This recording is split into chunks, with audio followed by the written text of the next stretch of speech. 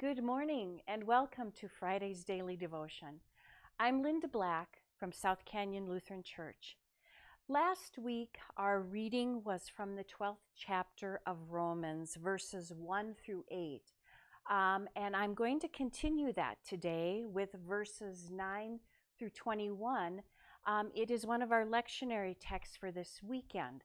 But before I get into this week's reading, I want to review what the scripture talked about last week.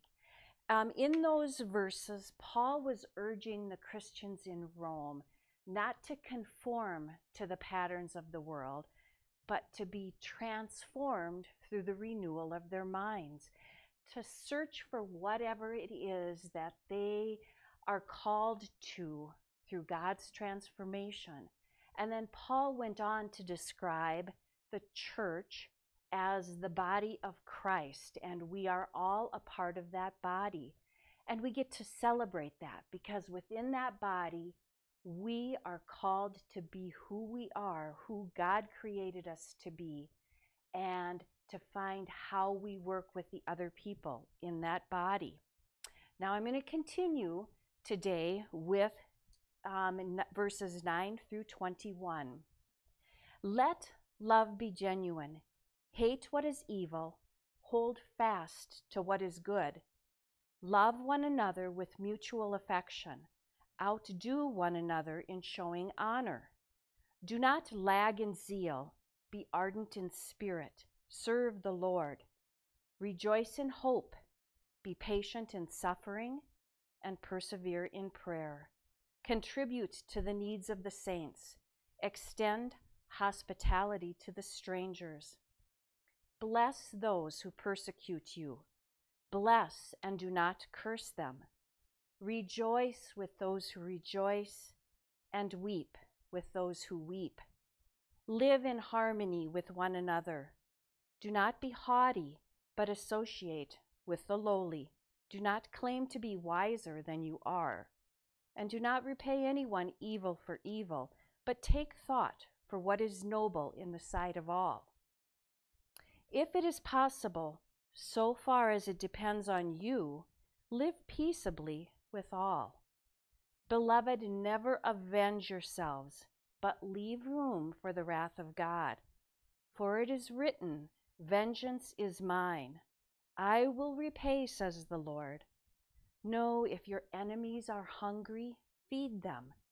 If they are thirsty, give them something to drink. For by doing this, you will heap burning coals on their heads. Do not be overcome by evil, but overcome evil with good. Now, when we read through these verses, we hear Paul is calling us to certain kinds of behavior within this transformation that we are given through God's mercy and God's grace. Paul is still speaking to that community in the body of Christ. And we hear him saying that when he talks about genuine love for each other. And in these first verses, he is describing what that genuine love should look like. He says, hate what is evil, hold fast to what is good, love one another with mutual affection, outdo one another in showing honor. And he continues. Now, as we continue reading these verses, we hear Paul using a lot of Jesus's words and Jesus's teachings, because who better to teach us about love than Jesus? But then Paul goes on to ask more of us. He says, bless those who persecute you. Bless and do not curse them. Rejoice with those who rejoice, but weep with those who weep. Paul knows that living a transformed life is hard. Living in God's grace and mercy calls for sacrifice for all of us as individuals, and all of us within the body of Christ.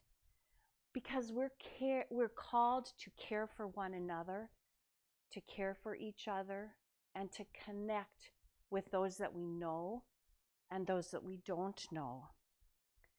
To have that genuine love for each other, genuine love for those that we know and maybe those that we don't want to love is hard.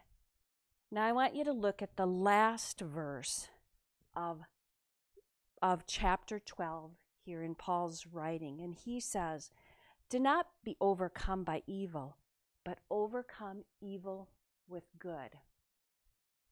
Now, living that good life, living that life of genuine love is hard. It's hard to live in our faith community, and it's hard to live outside of our faith community. And I know sometimes I fall short. I fall short a lot. We all do. That's because we are human. But that takes me to the cross. And at the cross is where we find God's limitless love for us.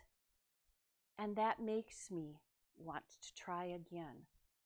Because of God's limitless love, I get to get up and try again the next day. And we can thank God because in God's wisdom, we have been given community. Community to hold us up, to give us strength. Because God knows how hard it is to live out this love. To live, to be God's hands and feet in the world is hard work. But when we get to do it in community, we are strengthened by each other in relationship. Let us pray.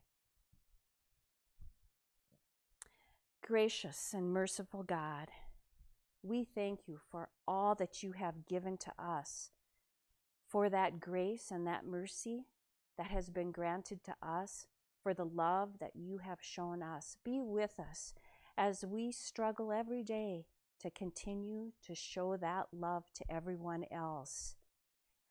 Be with us as we come together in community to spread that love to the world and to be the hands and feet of Jesus in our community and the world.